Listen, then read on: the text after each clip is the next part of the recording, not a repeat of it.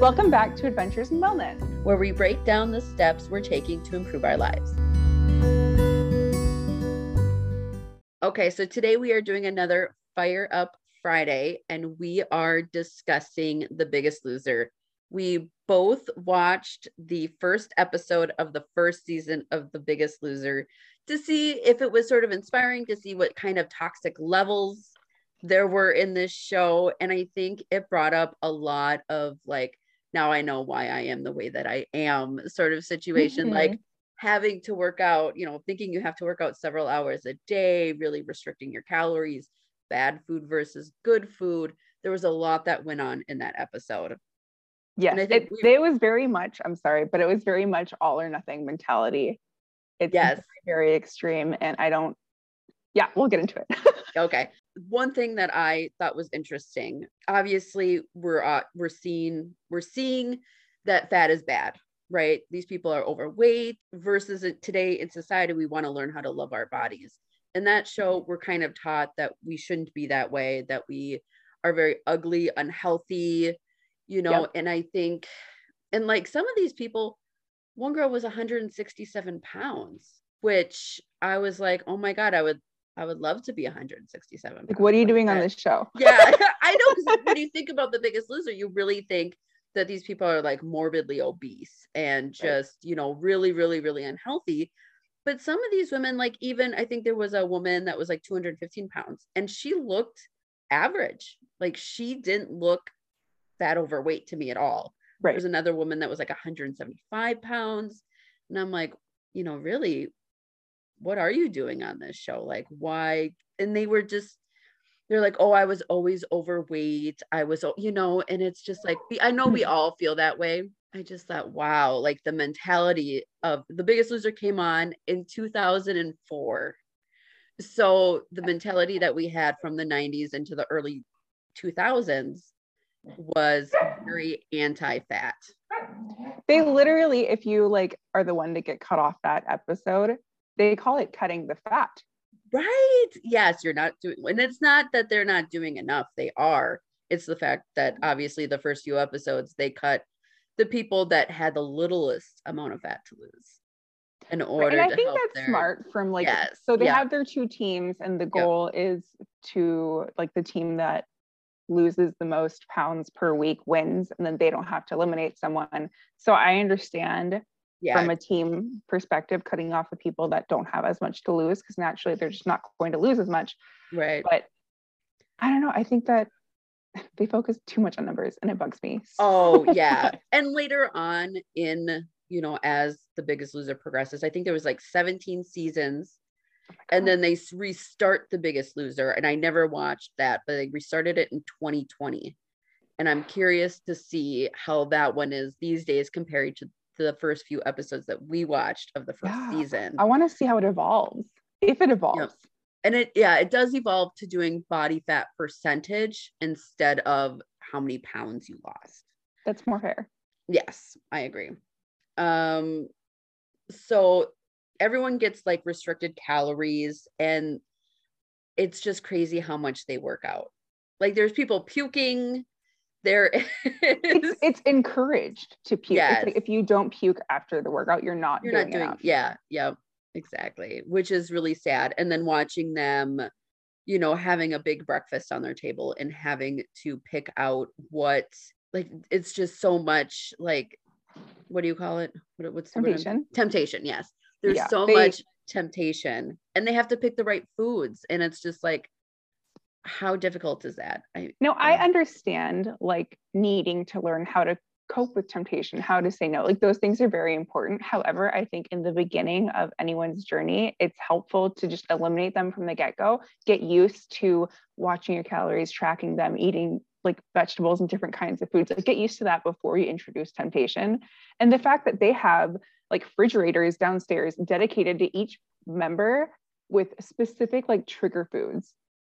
That is like sickening to me. Absolutely, like mac and cheese and carrot cakes. And it's like, you almost want them to fail. Like it feels like they're setting them up for failure instead of really providing them the tools for success, at least so far from what we've seen. Yes, I agree with that. future episodes and future seasons. Like I want to see, do they get better? Because they hint at like Jillian Michaels supported someone. She's like, you can do this. Like, you really can do it. Like, you have to, move and like put in the work. So they hint at being supportive and offering that kind of support, but I don't know. I don't feel like it's enough, or at least they don't show enough. No. And I agree with that. I think she also would like run with them. She would do the workout with them to kind of help motivate them. And then like we talked about, Bob was talking about feelings and like tell me a little bit about, like he was trying to get to know like, their background. To connect with them. Yeah. Yeah. And I think in every season that I've watched, at some point everybody has like a mental breakdown. And during the mental breakdown, they're like, oh, my parents, they were like this with me when I was young, or, like some sort of trauma comes to the surface and they try to work on that with them and, make them realize that they can do hard things and get through this process. So, but I mean, obviously it's definitely not in the healthiest way. What else about the episode did you notice? It's very, like how you mentioned, like judgy. It's very judgmental. And I wish the team felt more like a team. Like, I understand it's a competition and they're literally trying to win money and there can be only one winner. And I understand that, but I don't think that fosters like a really great community where you feel supported and you feel like you could be honest and share your feelings and struggles. And I don't know, it just seems really isolating. And like dealing with diet and exercise and your relationship with food is hard enough, but now in that environment for the first time in front of like national television, like it seems incredibly stressful. It'll be interesting. I kind of want to watch season 8 or something like that. And then okay, do you want to jump straight to season 8? Yes, let's do that. And then I want to watch like season 17 and then season 20 or for 2020. Okay. Because I just want to see how it evolves and like how their minds change. Because it's like one girl said she doesn't know what it's like to be, like to be this weight, to work out like this. Right. And, they've kind of made everybody do the same thing. It seemed like no matter at what level you were at with your fitness. Right. And I agree. They just threw everyone together and we all know that like, it's very personalized. Like it is. Yeah. And I don't know, like, I'm guessing everybody's like food plan was sort of the same too. Yeah. We don't know. And we just don't know. No, maybe I'll have to finish up season 1.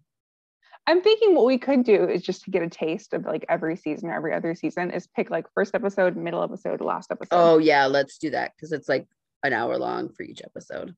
I mean, I honestly, like I found it quite entertaining, not gonna lie. Like I hate to admit it, but it's entertaining. Like it's good TV. Okay, I'm sorry. It's not good advice, but it's good TV. Did it help motivate you at all? Yes, that is why I was on the bike yesterday. I was watching. Oh, interesting. I was watching it on my iPad while on my little bicycle. So okay. Yeah. I don't know. Seeing people work out makes me want to work out. I agree. But seeing all that temptation made me so fucking hungry. Like, I'll be honest, like those donuts, I was like, damn, that looks good. I'm like, no, Sherry, don't do that. So that's like the one thing I can never watch like cooking shows or anything because it will make me hungry. So I have to be careful of that. But yes, I think let's continue watching it and just kind of critiquing. And I'm hoping it gets better throughout each season. Like they learn a little bit about how are we, yes, this is for an entertainment aspect, but also how can we help people and viewers actually make healthy decisions, not just based on, how fast can you lose the weight, but how can you actually be healthy and keep it off too? Like what changes can you implement on the day-to-day to get to your goal? And I think that'll be interesting. My parents just ate it all up. And I remember one summer we actually did a Biggest Loser and it was awful. So I really hope they start to provide tools for like the audience and not just like behind the scenes for the contestants. Maybe, we don't know. But yeah, I'm interested to see how this pans out and we'll keep you guys updated. Yes. And I know that they have like DVDs because I own DVDs from The Biggest Loser for like exercise stuff. Camps? Yes. Yep. And then I'm sure there's like books out there for like The Biggest Loser diets or whatever too. I had a cookbook. Did you? Mm-hmm. Okay. Yeah. Well, we'll definitely keep you updated on how things are going and like see if it gets improved. I mean, really. Yeah. Fingers crossed. Honestly, I'm glad that we're able to look at it and critique it and realize that like that wasn't healthy and that did really contribute to like toxic diet culture stuff. Like I think that shows our growth and it shows our awareness. And yeah, let's continue to judge them. Okay, sounds good. Thank you, Alexis. Thank you so much for listening to Adventures in Wellness podcast. That concludes it for this episode, and we'll see you next time as we continue our adventure. Don't forget to follow us on Instagram at Adventures in Wellness Pod, TikTok at Vibing and Trying, and she_adventures84. If there's anything you want to add to the podcast or a topic you'd like us to discuss, please email us at adventuresinwellnesspodcast@gmail.com.